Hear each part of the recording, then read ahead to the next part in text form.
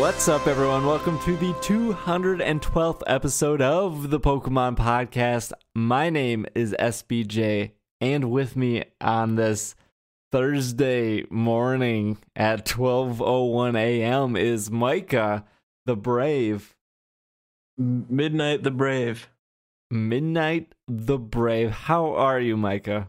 Good. I'm kind of tired. Me too. We're recording really late, but I wanted to get something out this week before we go back to the normal Sunday recordings, especially since Midwest Gaming Classic was this past weekend, and I was unable to record. So here we are. But before we dive into Midwest Gaming Classic and everything, this is just really an episode kind of recapping Midwest Gaming Classic, and Micah is here because Micah was at Midwest Gaming Classic with myself.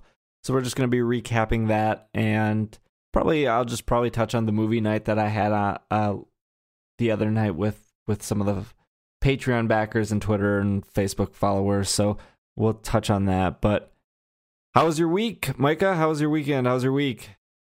My weekend was loaded with classic games and Pokemon. The classiest of games. The classiest of classic games. It was good. And then the week's been, just busy and exhausting. You've been streaming. I have been. I actually didn't stream tonight because, as you know, I got hung up. And but I streamed last night and we played Quantum Break, which is a very unique and very interesting game. Are you liking it? I am. It's really interesting. By the people who did Alan Wake. Is that correct? Yeah. Yep. Remedy Entertainment. They do something really unique with this game where it's very choice based. So at the end of each chapter, you have about probably 2-3 hours of gameplay, and then at the end of the chapter, you make a crucial decision for the story, and you have two options. You pick one. And then they give you about a 22-minute long live action episode that changes depending on which choices you've made throughout the game. And I'm sure you've seen a lot of the characters they're acted, like voice acted, and face models for from actual actors. Littlefinger from Game of Thrones is one of them, and I think everybody was saying Iceman from X-Men, but I don't really know who that guy is. So Mr. Freeze? It translates really well. Yes, Mr. Freeze from Batman Forever, or is that Batman and Robin? Arnold Schwarzenegger. I think Batman Forever. Nice to meet you. Will Brendel, the biggest Batman fan in the world, is probably yelling at his iPhone right now that we don't know Batman. Freeze to meet you. No, it's really good though. It's a really unique take on it's an interesting format that I haven't really seen before. And some people really liked it. Some people were kind of like, I don't really want to watch a 22-minute long cutscene. Just let me play the game. But it was kind of neat. I turned off the webcam and I turned off the mic, and we just sat and watched it and talked about it in chat. It was a good time. Cool. So far, so good. It's a very beautiful game. I have not been playing Quantum Break, but I have been playing a lot of Clash Royale. The old Clash Regal. And boy, is that game frustrating. There's like something... I've talked about Clash Royale before on the show, but diving deeper into it and now spending money with it, there's like this commitment now that I have of trying to get good, as the kids would say. And get good. And it's funny because I was never a Clash of Clans player. Like, I understand the appeal. I understand the shady business of it. I understand the money sink that it is, and I understand that a lot of people play it without spending any money. I totally get that. I was back in the day a big Simpsons Tapped Out fan, and I think throughout that mobile game lifetime, I probably put $200 or so into it. and it was very like I'm limiting myself to $10 a week. And then it came to like, well, now they added these scratch off tickets, so I'm gonna do one scratch off ticket a day. That's only $1 a day. That's only $7 a week. And if something's on sale, you know, it's on sale, so I can splurge a little this week. I'll put $20. This is how I got to $200. You know, fast forward to Clash Royale, which is more of a, I'll just explain it, right? It's like a tower offense game, tower defense, but more of taking out their towers in order to win while defending your towers. And you build a deck of 8 different cards, and as you go, you get a lot of free cards in a day. If there's timers for 3-hour chests, and when you open the chests, I think you get like 20 or 30 cards, and you can put those cards and infuse them, and they become stronger, and then your deck overall becomes stronger, and it's player versus player. You're always playing a human. And I think that probably adds a lot to my anger that comes with the game of like, I know that it's a human, and when I make a mistake, like, I feel that like I'm better than this, and I'm better than this person on the other side of the screen. And like when they make a mistake, that feels like really good because, you know, computers usually don't make mistakes, and, you know, humans do. And so I've sunk some money into it, which I think is fine. And there's a lot of people that are like, I'll never put money into it. But I think you coming from a Magic background and me coming from a Pokemon background, there's a lot of like, we spent a lot of money all the time to get like 4 cards in our deck that will be embarrassing amount of money that will be obsolete in 3 months or 6 months, or like I bought 2 Tropical Beaches and they were $100 each for a deck that I ran at a tournament, and then afterwards those cards dropped to $80, and I was like, well, I could sell them now and take a $40 loss on these 2 cards, and eventually they went up to $120, and then they went back down, they went back up. Mm-hmm. Well, we talked a little bit about this. I don't remember who it was with. I think it was with our friend Alex, and we were talking about the value, the resale value. And the one thing that I said that I kind of have a problem justifying mobile game stuff like this is that there's not much of there. Even with physical card games, there's always somewhat of a resale value, at least with Magic, especially because they have things like legacy formats where cards that are no longer legal in the most current card set formats, people still run those cards in other formats, so they still have value to some degree.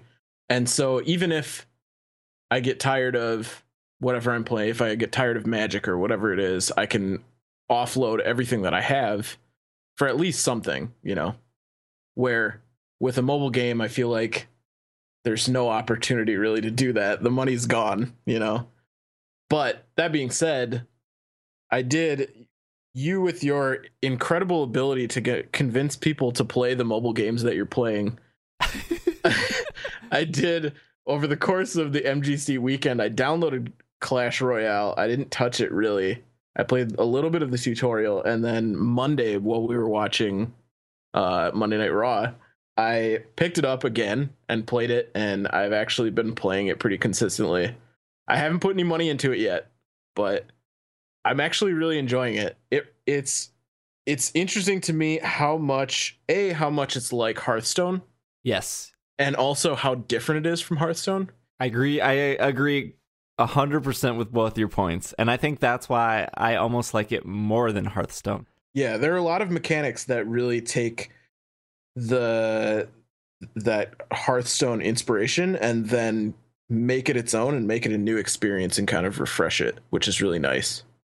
But the thing that was the most distinct to me was how uninvested I was going through the tutorial and still pretty generally skeptical while I was playing the tutorial. And then the second that I was playing real people, it hit me and it picked up really fast. It got really like nerve-wracking really quickly. And I started to get really salty. Yep. And also really heated about how well I wanted to do. Yeah, so I've been playing probably for 3 weeks, and I've had the game for a month, and the first the first week, it was kind of the same experience as you. I downloaded it, I played a little bit, and then I was like, ugh, I don't see the appeal. I don't see why it's number one in the App Store. I mean, it's not bad. I just didn't see what made it so special. And then eventually I came back to it just because I was like, there was downtime. I need to do something. Let's try Clash Royale again. And I was like, oh, this chest is done. Oh, look at all these new cards and modifying my deck. And now like I'm winning. And I went through like, less than a week, I got to 1,000 trophies, which is whatever. It is what it is. And then for 2 weeks, I struggled at 1,000 and 1,200. And now in this last week, I've pushed up to 1,800 trophies, which to me was like a huge accomplishment. I felt really good. I almost made it to 2,000 today. I was just a couple trophies shy of that. And then like today during dinner, I dropped down to 1,700, and like I was so frustrated. I was so disappointed in myself that I had like a 300 trophy span, and games usually don't make me that mad. Like I lose all the time to Pokken on stream, and it's fine. Like I shake my head, I laugh, I play the next game. I'm still having fun. And I'm not saying I'm not having fun with Clash Royale, but like it has such a competitive I know I'm right, like I know what I did wrong, and I'm just mad at myself for messing up. Like when I like launch arrows to take out a minion horde and I timed it 1 second too short and my arrows whiff, I like know at that moment in time I just lost the match because of one misplay I just did. Yeah. And you kind of get that in Pokemon and Magic, like, oh, I misplayed, I'm probably going to lose. But at the same time, with Pokemon and Magic, you're like, well, I just drew bad. Like, I just didn't start off good. And you don't really get that feeling in Clash Royale. And I think that's why I like it more than Hearthstone. Because with Hearthstone, it's like, oh, I drew bad. And in Clash Royale, like, you draw 4 cards and there's 8 cards in the deck. So, like, yeah, you can go, I drew bad, but, like, you're going to see all the cards in, like, the next 20 seconds. Right. Yeah. And I actually really like that. I like that it cycles through everything. So you see the majority of your deck within the time span of the match, you know. Yeah. I really like the style, I guess. I don't know. It's hard to say. It's weird too, because I'm generally not anybody that would be interested in tower defense, but it's just enough of that card game influence to make me want to play it, to get me interested in it, which is surprising for me that I got as into something that's kind of primarily tower defense when that's not something I would ever play, really. And that was the big turnoff for me initially when I was watching you play it and you were telling me about it and stuff. I was like, oh god, tower defense, it's not something that I can really get into. But did you get that Hog Rider yet? No Hog Rider yet. Not yet. Have you faced some Hog Riders? I don't think so. I mean, I'm still pretty early. Yeah. But it's you know, I'm at a point now where I'm playing real people and getting really upset when it's so close that I just barely take out their second tower before time runs out. Yeah. Well, going back to what I was saying before I ranted, like I sat at 1,000 to 1,200 for almost 2 weeks, and now I don't really fall below 1,700. Like today was the first day in a week I really fell below 1,700, and usually I've been sitting at 1,800, and I got back to 1,800 before the podcast, but I had to like calm myself down and go like look at what you have accomplished in the matter of like 5 to 7 days. Like you made this huge jump, you broke through this wall, you almost made it to 2,000 today, and now you're bumped back down, but like you're not really bumped back down. Like I still made that progress. So like that at the end of the day is kind of exciting, because it's like I do have progress I could show. Like hopefully I can break that 2,000 wall and then get into tournaments and stuff, because like I really like the game, and that's why I don't mind buying new cards, because it's exciting. Like it's cool. It's a great game. And we have a PKMN cast clan in it, and it's full right now. You can have 50 members in a clan. So if you're listening and you're in the clan and you don't play Clash Royale, probably gonna have to kick you out, because it's very exclusive. Plus we have like Micah's not even in the clan yet. We have other people that that are not in the clan, and so like got to knock out the inactive people so we can trade them hog riders. It's called Clash Royale. Okay, it's a very exclusive, the most regal club, the most royale of clashes. Speaking of royales, this past weekend was the Midwest Gaming Classic. It was definitely a kind of a battle royale. So it took place in Brookfield, Wisconsin, like it does every year. I want to say it's like its 8th or 9th year. I don't think it had 10, because if it had 10, they probably would have done something. But I know that it existed a little bit prior to me starting, but this was my 6th year there. Mm-hmm. Yeah, and it was it was very different compared to a lot of past years. The biggest change of hosting a Pokemon podcast room, as the sign said outside the door, was we were in a different room. We were in the community hall in the quote unquote basement, which the base, it's not really I mean, it is a basement, but it's where all like the smaller conference rooms are. Mm-hmm. And I want to say there's 2, 3, 4, 5, about 6 rooms down there, and mine's not the smallest, but not the biggest. And there's like 2 rooms that are kind of merged together. That's across the hall. Anyways, we were it's down like a showcase hallway, I guess is the best way to describe it. Like, it's mostly rooms that people are showcasing their games or other people's games. You know, like the virtual reality stuff is always in a showcase room, and it's kind of a hallway that you walk down, and on either side, all the way down the hallway, it's just different showcases for different games or independent games or, you know, stuff like that.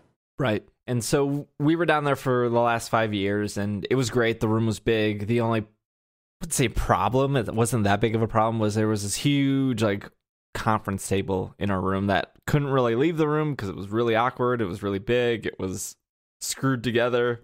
Like, it would probably take 4 or 5 people to move it out the door, and then once it got out the door, there was really nowhere to put it because it was so big.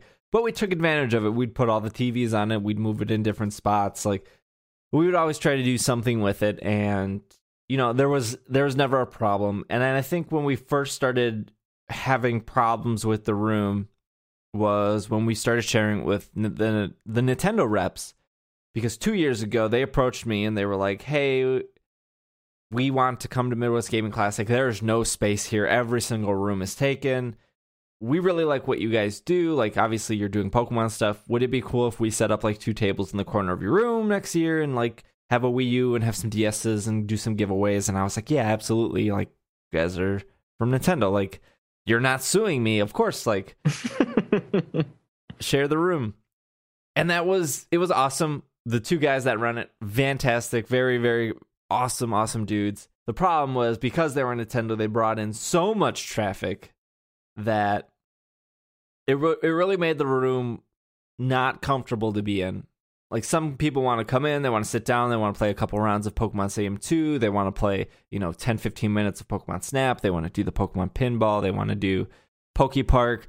We have so many different Pokemon games going on, and when you have people just coming in, coming out for the freebies Nintendo is doing, you're blocking the doorway and you're filling the room. And so I think we both realized that, both parties, and we did it again last year where it was both of us, and it was just almost even worse last year. So we both kind of went to the inviting people this year, and we were like, hey, this was a scenario last year.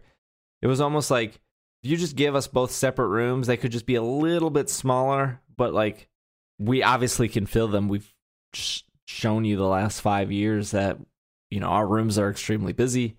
And so they were like, yeah, sure, cool. Here is a new room. They actually moved the Nintendo guys across the hall into that big room I described earlier, and they got more space. They were still sharing with people, but they definitely got more space. And the Pokemon podcast room got moved upstairs, which was exciting, something different. But the room was significantly smaller. And I think I did the best I could working with the space. Yeah, you did for what it was. If you didn't make it there, Steve did a really good job with making it spacious for what it was. I mean, imagine all of the rooms on that level and in that block are all hotel rooms that they take the bed out of, they empty it out, and they leave you pretty much nothing, I guess, for you to fill with your tables and your products and stuff like that. And you, for how small it was, you did a really good job of making it spacious. Yeah, and this year we actually had Pokken Tournament set up. We had Pokemon Stadium 2, Pokemon Snap, the Pokemon pinball machine that myself and Aaron built, and then our merch table. It was more so what we fit in the other rooms minus Pokken. I mean, substitute like Pokemon Stadium 1 or Pokemon Puzzle League or, some other games. Mm-hmm. And you made the call of no chairs, which I think was a good call because that would have made the room even more smaller. But I think it also benefited in like, hey, like play some Pokemon Stadium 2, but like don't sit here for 8 hours. Right. Especially like people have a tendency to, if they see that there are chairs, they think, well, I'll just sit here and take a rest. And it's less about, I mean, not saying that people would just come in and just because you have chairs, but they're more inclined to stick around, I think, if you do, because it's someplace that they can rest from walking around all day. Yeah. And we've had past years downstairs where people have spent more than 4 to 5 hours in the room. Yeah. At a time. And it blows my mind. Well, first, let me back up. It's flattering that they find my room to fit their needs. I get it. It's awesome. Cool. At the same time, you just paid, $40 to $60 for the weekend. There is more than enough to see here. Right. Why are you dedicating so much time to, Because you had chairs, man. I had chairs, but, I'm not... Pokemon Stadium 2 is not that rare of a game. It blew my mind that even after we had that conversation about chairs and wound up not putting chairs in the room, there were people who would still come in and just sit on the floor. Yeah. Like, at the end of the day, I guess maybe it didn't matter if there were chairs or not. People will sit wherever they want. So how'd you... We'll come back to the Pokemon podcast room, but how did you feel overall about the con? You probably walked around more than I did just because I had to stay stationed at the booth. But how'd you feel the con was? I liked it. It's good. I mean, I've been going to it for a long time, and I always enjoy it because it's the same experience, and you kind of know what to expect. You know to expect that there's going to be some really cool old stuff there that you've either never seen in person, or you have never, or you haven't played in a long time, or something like that, something from your childhood that you haven't seen in forever. And the vendor hall, I think last year or the year before, was the first time that they started doing a tent outside for the vendor hall instead of inside. I think this is the third year they did it. Yeah, because this is the first year where the tent was like the biggest it's ever been. Yeah. But I remember both years they had the tent prior. It was rainy and flooded. Yep. And the tent's nice. It is a good place for people to walk around and see the vendors and stuff like that. But all in all, it's generally always the same experience with some new little surprises that you find along the way. So it's nice being able to, when you're anticipating MGC and you're getting ready for it and you're looking forward to it, you know exactly what it's going to be, and it's comforting going to it, and it's exactly what you were anticipating. That being said, I said a couple times this weekend, and even to other friends of mine who were there that have been going for a long time as well, that Midwest Gaming Classic, I think, has drastically outgrown that facility, that location. It's the fact that they have to keep increasing the size of the tent that they have outside is a clear indicator that it's too big for the Brookfield Hotel. Yeah. I think it needs to be somewhere where people can have access to everything pretty quickly, because everything's really, really spread out in a really awkward way with how big it's grown. There's a lot of the stuff that you see is really cool, as always. I saw, I don't know if you saw this, but when I was walking around, they had in a glass case the Nintendo PlayStation, the like one remaining copy of it, the actual console. They had it in like a glass case, and that was really cool to see because I've never seen that before. And I picked up a couple things, it was very cool. It's obviously you can't play it, but Was one of those gems you were hinting at earlier the guy selling the Pokemon ROMs? I mean, that's something that I hadn't seen yet. I don't think I've seen some, ROM hacks before, but I think the last few years up until this year, I hadn't really been paying attention to like gray area as far as legality goes on like games that are available in the vendor hall. But this one caught my eye mostly just because they had the Twitch Plays Pokemon anniversary cartridge, which was pretty cool, like the physical cartridge. And I wound up picking that up. But they had a lot of them. They had a ton of them, which were a lot of fan made games that I've seen before, but all on, really generic Game Boy cartridges or Game Boy Advance cartridges. There's absolutely no way that there is any legal merit to any of that. That can't be legal, right? Right. And if you think I know that the Twitch Plays Pokemon cartridge was available for a while now. Like it was, they did it for the the 1 year anniversary, and it was sold online. And I'm sure that Nintendo saw that and didn't do anything about it. So, I mean, that one in specific, I guess, maybe. I don't know why that would be much of a difference, though, There was probably 20 to 30 easily different types of ROM, whether it was like Pokemon Sky Dark version or Pokemon Brown or Pokemon Sweet Dreams or Pokemon Rayquaza Emerald version. Pokemon Glazed. And like you said, like some of those you saw before.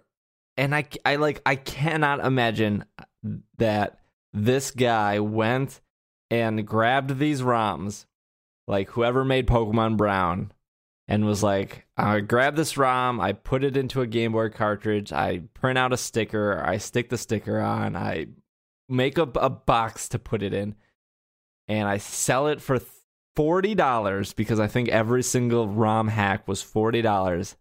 Would put money on it that the person who made those ROMs are not seeing a penny. Right. Absolutely. It can't be like the only reason that I think the Twitch Plays Pokemon version was a different scenario is because they had very specific packaging for the one that was sold in conjunction with the actual Twitch Plays Pokemon anniversary, like a sleeve that had embossed printing and, something that none of the other ones had, really. Yeah. And even then, it was marked up for sure from what it was sold online for. So my guess, at least from being there, was that the guy bought some on Etsy or wherever it was that they sold them, and then just sold them along with his other ROMs and marked it up $10 or whatever it is that he marked it up. As far as the legality goes, it's amazing to me that Nintendo hasn't done anything. I mean, maybe this guy is an anomaly, but I have to think that if he's doing it, multiple people at multiple different retro game conventions all over the States are probably also doing it. And the fact that Nintendo is a company that will go onto YouTube or whatever and copyright strike people for reviewing their games or whatever it is, and there's nothing that's been done about this, and this guy could just be there out in the open selling stuff that was clearly infringing on an IP, right, was kind of mind-blowing. Yeah, and I'm not saying like whoever made Pokemon Brown, obviously this guy grabbed it, put it on a cartridge, and now selling it for $40. Person who made Pokemon Brown isn't seeing a penny. Maybe, but I highly doubt it because there were so many different ROM versions. And right. This goes back to there was, 30 different ROM versions. Like the guy selling it, I guarantee you the guy selling it didn't make these ROM versions. Like he grabbed them from somewhere, dumped them, started selling them. And to the absolutely. To the legality issue, there's no way that like that would be like me taking Banjo-Kazooie and like switching out Kazooie to be a Pidgeot and then switching out Banjo to be a bear ticking when like $40, here's your Pokemon Kazooie game, come get it, hot off the presses. You just can't do that. It's almost like, I guess, what I would almost equate it to is if someone made an album of cover songs or something, and they released it for free because they didn't want to infringe on the original artist's work. They released it for free online and weren't making any money from it. And then somebody who downloaded it then burned it to a bunch of CDs and took it somewhere and started selling it like that. That's kind of because you can have ROM hacks and distribute them online for free because, you know, it's essentially fan art, or to some degree it's I feel like it falls under the same category. It's, you know, it's a piece of fan work and you're not making any money from it. It's not anything that you're taking money from Nintendo for. So for this guy to then take that and copy it all, having done pretty much no work, and then sell it is pretty shady. Yes. And it almost blows my mind even more that when you're I don't know the extent of how to sign up for a vendor booth, because the vendors do a different process than the people doing rooms. And so when you sign up to be a vendor, what do you say you're selling? I'm just selling hacked Pokemon games here for $40 a piece. I know it's not legal, but you know, I'll be right over here. That cool? Awesome. Cool. Well, and they were selling a bunch of other stuff. So I think they probably weren't completely clear on everything they were going to be selling. Like they had a section of plushies and, you know, all kinds of stuff that towards the end of the day, one of the things that I noticed is towards the end of the day and towards the beginning of the day, almost all of the ROM hack stuff was either covered up or it wasn't out yet. And when we were going around the vendor halls and everything was packed up, way before everybody else was packed up, that guy had all of the ROM hacks packed up. And that kind of made me feel like he knew he probably wasn't supposed to be selling the stuff there. But again, you know, I'm sure some of the people at MGC that run MGC probably didn't really know or care either, you know? Right. Because I've been to C2E2 and like I've walked up and down the aisles and you see VHSs that are clearly knockoff VHSs. Yeah. All in a row, and it's the same thing, and it's like how are you selling knockoff VHSs? It's such a big event, but like who's going to say something? I guess with Midwest Gaming Classic, I mean, like who cares about a VHS? It's like I think they sell them for like $9 or $10 or something, and whoever's buying them is absolutely insane because it's a VHS. But I don't know, $40 for a ROM hack that you can play online for free, just so you can play it in your Game Boy and your Game Boy Advance, and like know in the back of your head that like the guy selling it is not the guy who created it. Right. Just like it irks me more than losing at Clash Royale. Yeah, it's pretty shady. It really is. Like you said, it's like fan art, but when like I'm buying a Pokemon print from an artist, it's very cool to be like, oh, you did this art, you put the time into it. Like, yeah, you don't own the copyright to Bulbasaur, and yeah, you're probably only selling them at these shows, and you're probably gonna make, you know, a couple bucks. But like to me, it's like I'm not buying it because I'm buying it because I like it and because it's something I like Pokemon. But like I'm more of like, here's the money for your time and your art, not so much like here's some money for ripping off somebody. And that's a really good analogy for it. It's like if you were running an art booth and you went online and Googled Pokemon fan art and then printed out a bunch of stuff and sold prints. Like that's pretty much what this guy's doing. Yeah, that was probably the most shocking thing at Midwest Gaming Classic. However, let me say that's one specific instance amongst everything else that's going on there and in the vendor hall and stuff like that. I don't want that to overshadow the fact that there are a lot of really, really awesome vendors there too.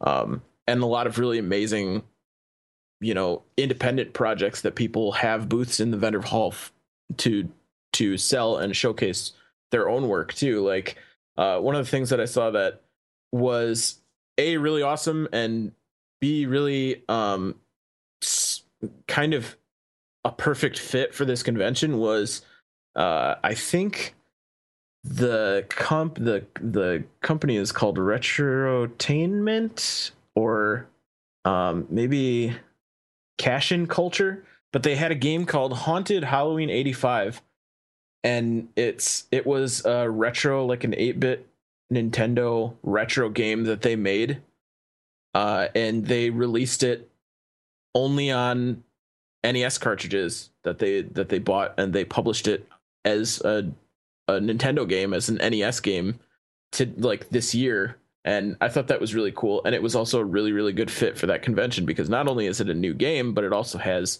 all of the culture that you find at Midwest Gaming Classic, or that people go to Midwest Gaming Classic for. And they had a really cool booth in the vendor hall. They were really, really nice guys, and it's unfortunate that you then go to other portions of the vendor hall and you see some of the shadier things happening. Yeah. Unfortunately, too. I mean, I'm guessing the guy that was selling the rom-hacks and stuff probably walked away with way more money than those guys did. But, can't win them all. Can't win them all. That being said, though, there is a lot of really awesome stuff going on in the vendor hall, aside from the shady stuff that's going on, too. Yeah, it's an interesting show, and it like you said earlier, it's gotten way bigger. I think the space, it's been said probably for 3 years straight now, like the space is too small for the amount of people that it draws in.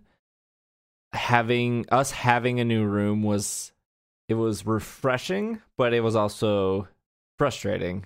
Mm-hmm. It was like, we know how busy this convention is, and now we're with a smaller room. Like, it's great that we're in a different room to just to mix things up and to try something different, but this room is too tiny. And I don't know, I think I was telling Irene this and my friend Kay, and I gotta give a shout out to Kay, because Kay comes all the way from Michigan. He's been coming since I started going to the Midwest Gaming Classic. This is sixth year. He hasn't missed it. The last 2 years, he's helped me set up. He's helped me tear down. He brings an extra TV in case I need it. He brings extra Pokemon games and Nintendo 64. Like, he brought his Wii U this year so we could hook up Pokken and have like 2 Pokkens connected through Ethernet, which probably on our next episode I'll explain what a headache that was. But big shout out to Kay. Like, what a great dude. And I know he listens to podcasts, but like, just got to give him a shout out. What I was saying to them was like, it's so weird, and it could just be because the convention's gotten so big, or the convention is very, like, what to expect. Like, these guys are always here, those guys are always there, like, these vendors always return. Pokemon podcast is always downstairs in the basement, but like, what to expect. So like, the first 2 or 3 years, I felt like our room was so podcast focused, where people would come in, they would ask about the podcast, they would grab a business card, we would sell some t-shirts or some buttons or some stickers related to the podcast. Some people would stay for Pokemon Stadium, some people would do some Pokemon Snap. Like, there was a real good ebb and flow in the room. This year, it was almost like none of that. I don't know many people that came in to like specifically ask about the podcast. Like, when you're sitting in the room and you see people walk by, you always hear like, Midwest Gaming Pokemon Podcast. Oh, that's where the Pokemon stuff is. And they would either come in or they would keep walking. And obviously it's normal. Like, not in a Pokemon, you're not going to come in.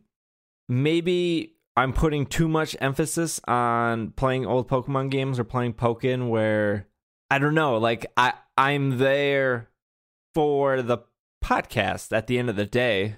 Right. And people playing Pokken is really cool, but like they're not walking out with a business card.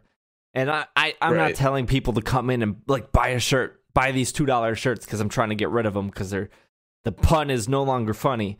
But there's something that kind of like deep down bothers me that like these are my TVs, these are my Wii U's, this is my game, this is my controller, like everything is mine, and people come in and they play it and they leave and cool, they have a smile on my face, but like my enjoyment would have been like, oh, you run a podcast, can I get a business card? And it's like, maybe if I take all that away and just have the room, and we talked about this, Micah and I talked about this, of like, do I even want to do this next year? Like, to bring all my stuff is one thing, to like keep people entertained and to like be there, but like to dedicate my time is also probably more valuable than any of that. Right. Like to spend the entire day Friday setting up, to spend the entire day Saturday, like I have to be there by 9, I have to stay there till 8. I have friends that coming out of town for this, and like, yeah, we can get dinner and we can maybe do 1 or 2 things, but then I got to go to bed because I got to do it all again on Sunday. And it's like, well, Sunday it ends at 5, we can do more. And it's like, well, no, I got to tear down, and I'm completely exhausted after that. And it's like on Monday, I just want to sleep in because I have 0 sleep. And the week up to that is just me planning, making sure I have like change and all the cables and stupid stuff that I probably would have forgotten even if I made a huge list. 50 hours, more than 72 hours of my week to go into watching somebody play Pokken and walking out. Is that worth my time? Yeah, and when we talked about it, that's kind of what I was saying. I mean, I have a little bit of a different opinion of it because I mean, I think I've brought it up when I was on the show way back, but that's MGC is how I found you. Like, that's how I found the podcast. That's how I started listening. What was it, 3 years or however long ago now? Like, that was the first time that I saw you in the Midwest Gaming Classic, and I was so amazed that somebody had a room entirely dedicated to Pokemon, and I grabbed that little card.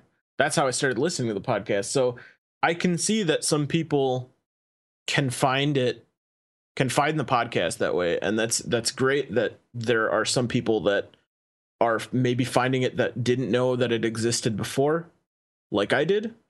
But for the most part, it seems like the last couple years, MGC has really just it's mostly just become a vendor hall and kind of like a museum showcase where people sometimes go to show off their product or, you know, their project or whatever it is that they're coming to showcase, like you do with the Pokemon podcast and that fighting game. Those guys have been there multiple years now. They do it's kind of like old school Mortal Kombat games where it's like live action animation. Those guys have been there so many years, and I have to wonder how many people even talk to them about their project anymore, and how many people just come in just to play it. All of those rooms in the block that you were in this year, it's almost like anybody that's there checking anything out, it's just a museum to them. They come in, they look around, they play it, they don't talk to the person who's running the room, and then they leave and they move on to the next room. And it's you know, I guess it's almost like that culture just doesn't seem to really fit the maker culture, I guess, anymore. So yeah, it's weird. Like it pains me to be like, I don't want to do MGC because I feel like MGC is like one of like the things that Pokemon Podcast does every year. I speak at C2E2 every year, and I absolutely love that. And I go to MGC and I run a room where people come in and they're like, this is really cool. And hopefully they leave with knowing that I run a podcast, or like I try to do cool things. Right. And I didn't feel that at all this year. And that's not to say like I had people come in that have come in from years to year and they're like, love the show. This episode was really funny, or I liked when you told that wrestling story, or like there were a handful of people that did that, and that means the world to me. Like it feels so great to like meet somebody in person that goes, I listen to your show and I enjoy it. And it's like, wow, awesome, cool. Like, this is why I'm here for the weekend. But that was so far and few between compared to last year's. It was just right. It was very heavy. And really, I think, it kind of fuels my opinion that it needs to move. It needs to be somewhere that feels more like a convention and less like a showcase, because that's really all it is now. Even when they have people, doing talks and stuff like that, it's in a bar. It's at the bar in a restaurant inside the hotel restaurant that's open to the entire hallway, and so many people are walking through that nobody is paying attention to the talks. And the few people that are paying attention to the talks probably can't hear what they're saying very well. It's probably not a really good environment for having a talk, or, and I think if it moved, if it went somewhere else and it was kind of refreshed, that would help it a lot. Unfortunately, I don't think that that's really, after 15 years of this, I don't think that that's really going to happen. It feels like it's always going to be walking into a museum, an interactive museum, buying stuff that is in some cases kind of questionable, and just walking through a hotel hallway. If they could change that, I could see that being really beneficial to people like yourself or other makers who want to show off their products or their projects.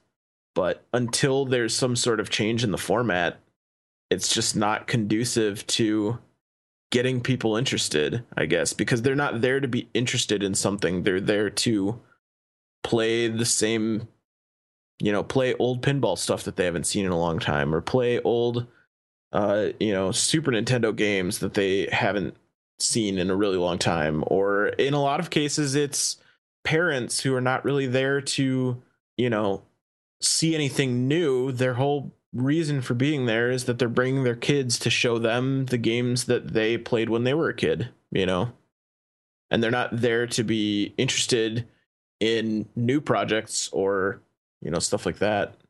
And I guess to some degree, some of it is not going to change, and that's probably okay for a lot of the people there. But a lot of the consumers that are there, but the people that are actually running it, or the people that are actively involved in it, like yourself and like the Haunted Halloween guys and stuff like that, it's not really conducive to them for what their reason for being there is.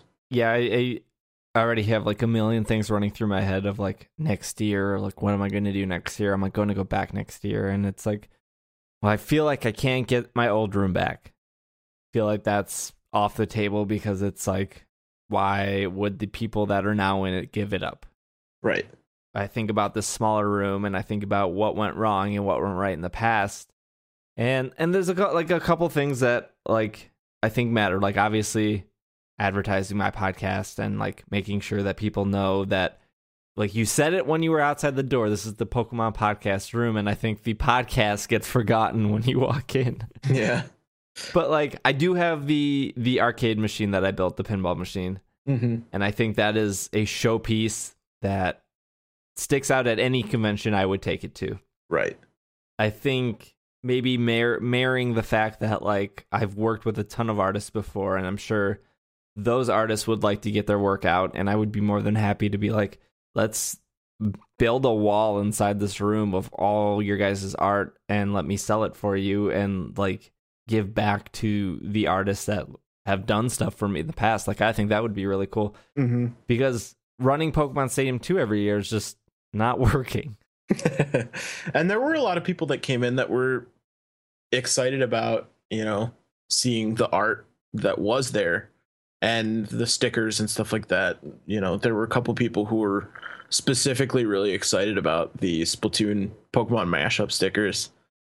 And that was really cool to see. And you still did have, a good handful of people that came in and were either listeners or hadn't heard about it before and were asking questions about it and stuff like that.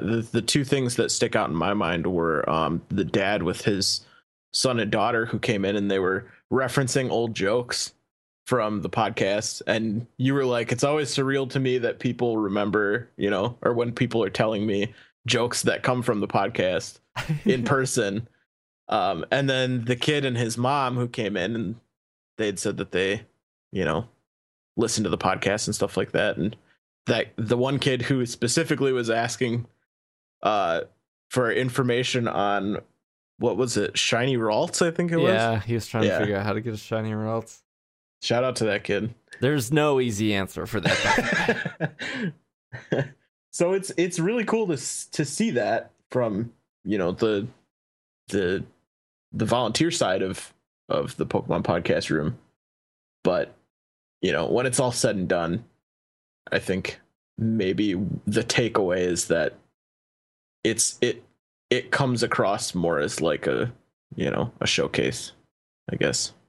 And that's just generally the show, I think. I don't know that that's necessarily just on your part, but just the culture of that show. Mm-hmm. Yeah. Whereas, 4 years ago, it wasn't so much like that. Right. Well, to be honest, I didn't think we'd be talking this long about Midwest Gaming Classic, but I had a lot to say about old MGC. You put Micah and I in a room, we could talk forever. It's true. About anything. We'll just never shut up. I do want to touch on, Micah was not here for this. I think you were streaming. I forget what you were streaming. But last night? Tuesday night. Oh, yeah. That was Quantum Break. Yeah, Quantum Break. I ran a Pokemon movie night. I ran that on a service called Rabbit. Have you heard of Rabbit, Micah? I have. We actually, I have a Discord server for viewers of the Twitch channel, my Twitch channel, and we have a specific section in the Discord server called Squared Circle, and we occasionally will watch wrestling on Rabbit together. And yeah, it works well. Irene discovered Rabbit about a month ago, and she uses it like every single night, watching with other people. So for our listeners that don't know how it works, Rabbit, it's RABB.IT. That's the website, but they pronounce it Rabbit because they reached out to me and I talked with them a little bit. But the host, let's just say me, would log into Rabbit. I would pick something to watch, and it can auto-connect to YouTube. I believe it can connect to Netflix. It can connect to HBO Go. I don't know how or why this is legal, by the way. Same question. Speaking of legality, because I know when you buy a DVD, you get the warning that says only you can watch this DVD because you purchased the viewing license of the DVD. I'm not totally sure here. We were talking about this when WrestleMania was coming up, because the people that I typically watch wrestling with were like, oh, we should watch WrestleMania together on Rabbit. And I was like, well, it doesn't say that, the network is something that you can pull up through Rabbit. But when you're in Rabbit, you're essentially just using a browser. So I don't know if you can just look at anything. You should, I would imagine, be able to just go anywhere, right? Yeah, I think so. Because when you hit the Hulu button, it just brings up Google Chrome. Right. Just brings up a browser. Yeah, so I don't know exactly how it works. But anyways, so if I'm the host, I bring up a movie, and then I get a link, and then I send that link out, and people click it, and then they join the room. And once they join your Rabbit room, there's a chat window on the side that everyone can start chatting in. But you can also have the option to turn on everyone's voice, or if the person wants their voice on, and a video feed of them. So if you're watching the movie, you can have like everyone's video face at the bottom, and everyone could be talking over the movie and stuff. And I didn't want that for our first Rabbit. We just kept it to chat. But on Tuesday we watched Pokemon Arceus and the Jewel of Life. It was the first time I saw that movie, and there was Rabbit can hold 25 people, I believe. And we had a turnout of about 17 people, give or take, a couple that came in and came out late or, had to leave early. But it was really fun. It was, I will probably do a whole episode later dedicated on the movie itself. And I think you guys have enjoyed that in the past when I did a whole episode for What's the Rayquaza Destiny Deoxys, and then I did one for the Victini movie. So I'll probably do one for Arceus and the Jewel of Life, just not today. But yeah, so people came in for Rabbit. We watched the movie. We chatted. There was a lot of jokes that came out of it. It was really fun. Like, it was the movie is 90 minutes, and boy did time just fly by. It was really, really awesome. Everyone in the chat was really cool. Everyone was really funny. I was laughing the entire time. The movie itself was actually really good. One of the better Pokemon movies. I would argue with anyone that it was very good. Not a lot of Ash, but a lot of Pokemon, and that's all you can ask for in a Pokemon movie, really. That's the formula for the perfect Pokemon movie. Minimize Ash. Bring up the Totodiles. Yeah, it was a good movie. It was a good time. We will be probably doing another Rabbit Pokemon movie night. Let me pull up my calendar real quick. I just want to make sure that I get you guys the right date. For the record, I just pulled it up just to see, and it is just a browser. Then you can go anywhere on it. Okay. Yeah, you can pull up whatever you want. Do not know how that is legal, but okay. It's essentially screen sharing, but on like a larger scale, I guess. Yeah. And not with your own computer. So we will be doing another movie night on Friday, April 22nd. So about a week from when this podcast is published. It will probably be around 8 to 9 p.m. Central Time. I don't know the exact time, but we'll do it on the Friday night so more people can attend, because obviously Tuesday night was it's a weird night to stream a movie. Mm-hmm. So we'll do it on Friday night. It's limited to 24 people because obviously me being the host counts as one of the 25. The $10 backers on Slack, the community backers, will get first access. I think there's 10 of them. And then the rest of the Slack will get access to the movie night, first come, first serve. And then if that doesn't fill up, we'll send the link to Twitter and Facebook. So like I said, we had to turn out about 18 people last time, very last minute, but it was a lot of fun. And everyone in chat was like, let's watch another movie right now. And I was like, no, guys, there are only 18 Pokemon movies. We cannot burn through all of them in one night. We got to space this out. Got to minimize it. More is, or less is more. Yeah, so if you're interested in watching a Pokemon movie and participating in hilarious jokes, I think I'm funny sometimes. April 22nd will be our next movie night. And yeah, stuff like this wouldn't really be possible without our Patreon backers. So I want to give them a shout out. It's a really cool thing too. You know, it's something that I found recently too, and it's a really cool way to connect with people. And if there's any other Pokemon podcast trying to stream movies over Rabbit, I just want to lay it out here that we did this first. I will burn that bridge right now. They'll probably watch all the movies with more Ash in them. Yeah, they'll watch the Celebi movie. Actually, that was a point of contention in the car during Milwaukee, the Midwest Game Classic. The Celebi movie's not good.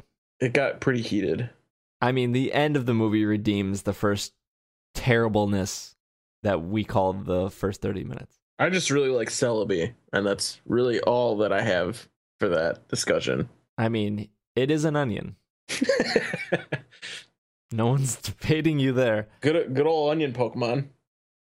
Yeah, man, so they really ran out of ideas. So if you're interested in watching a Pokemon movie, you have any questions, you can hit me up on Twitter, you can DM me in Slack. Either one of those options is fine, but mark your calendars for April 22nd. Hopefully we can fill the room this next time, and then in times in the future. I could keep talking tonight. I'm on an energy high at 1 a.m., but we should wrap it up because I only told you, Micah, that it'd be a half hour, but here we are rambling. I mean, I'm in the same position. This is like my 9 a.m. So shout out to all the third shifters that are wide awake right now. What's on your agenda for the weekend? You streaming some more? I'm gonna try and finish Quantum Break tomorrow, I think. Give us a date. Today, this I is guess. podcast Thursday. form. Thursday night, I'm gonna try and finish Quantum Break. I believe it's only about an 8 to 9 hour game, and we put about 5 or 6 in Tuesday night, so I think we can probably finish it in one night, and I'm looking forward to finishing that. And then I kind of want to check out the new Ratchet and Clank. I've seen a lot of other people playing it, and I've never really been interested in the series before, but it's kind of a reboot, so I feel like this is a good entry point. I was kind of itching to play it, but I think I'll just wait for the movie. Is it like a movie game? I guess I don't totally understand what's going on here.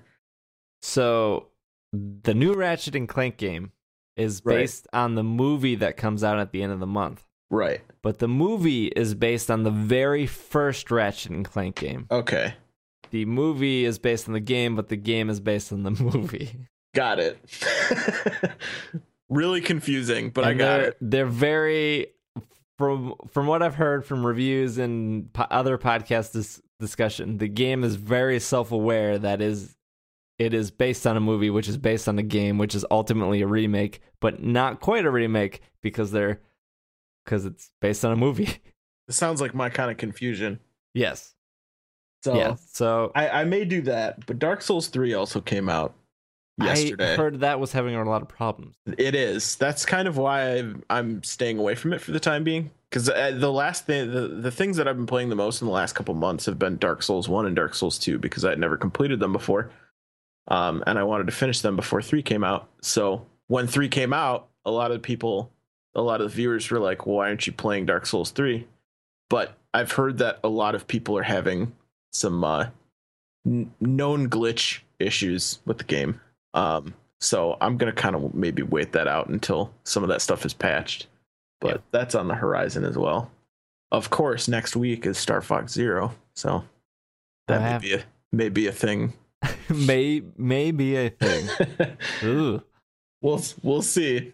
Well, if you guys are listening to this on Thursday sometime, because this episode will come out on Thursday, April 14th, I will be streaming Pokken Tournament again, like I have been every Thursday. Me and my boy Blaziken have kicked Machamp to the curb. If you want to... Gotta get on that Sceptile game, man. No, screw Sceptile. Christmas Tree City. So if you want to join in on that, that will be on Twitch. Starts at 8 p.m. Central Time. The VS code is just PCAM and cast all lowercase. And we usually have a good turnout for that. We usually have 20 or so people playing Pokken Tournament with us. And I lose a lot, but it's still fun. Definitely getting better at that. We will be back for Dungeons and Dragon Nights on Tuesday. Greg will return from his honeymoon. That will be Tuesday, April 19th. So at 7 p.m. Central Time, that'll be episode 7 of Dungeons and Dragon Nights, and we're kind of pinning down about 10 to 12 episodes of that. Depending on how much of story we get through per episode, we'll refine that. And then once that season is over, we'll take a month or so off and just kind of rework things for season 2, because that has been a little more successful than I originally imagined. And it does very well in iTunes, which is great, because other people have found it super effective because of Dungeons and Dragon Nights, just because it's hitting a different audience. It's unique. It's a very, very unique take on just standard Dungeons and Dragons. Yeah, I think it's fun to do. I look forward to it. But it's like crazy, because I'm like reading off this calendar of like,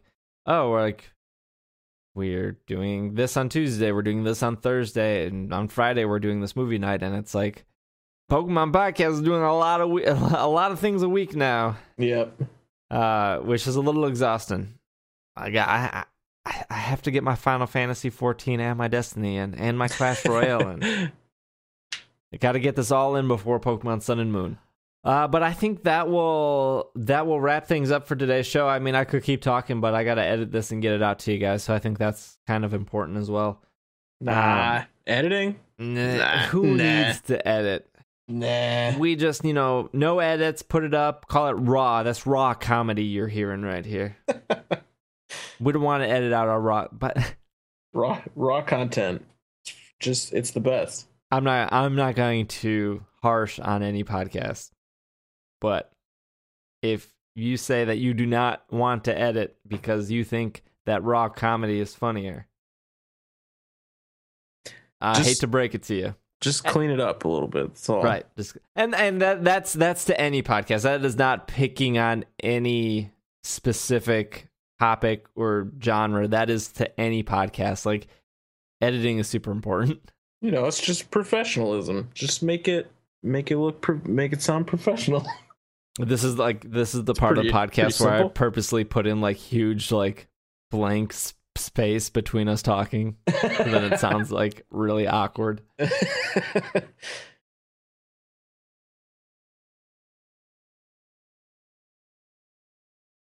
Well, I think that wraps it up. Micah, where you're a Twitch streamer, where can our listeners watch your face?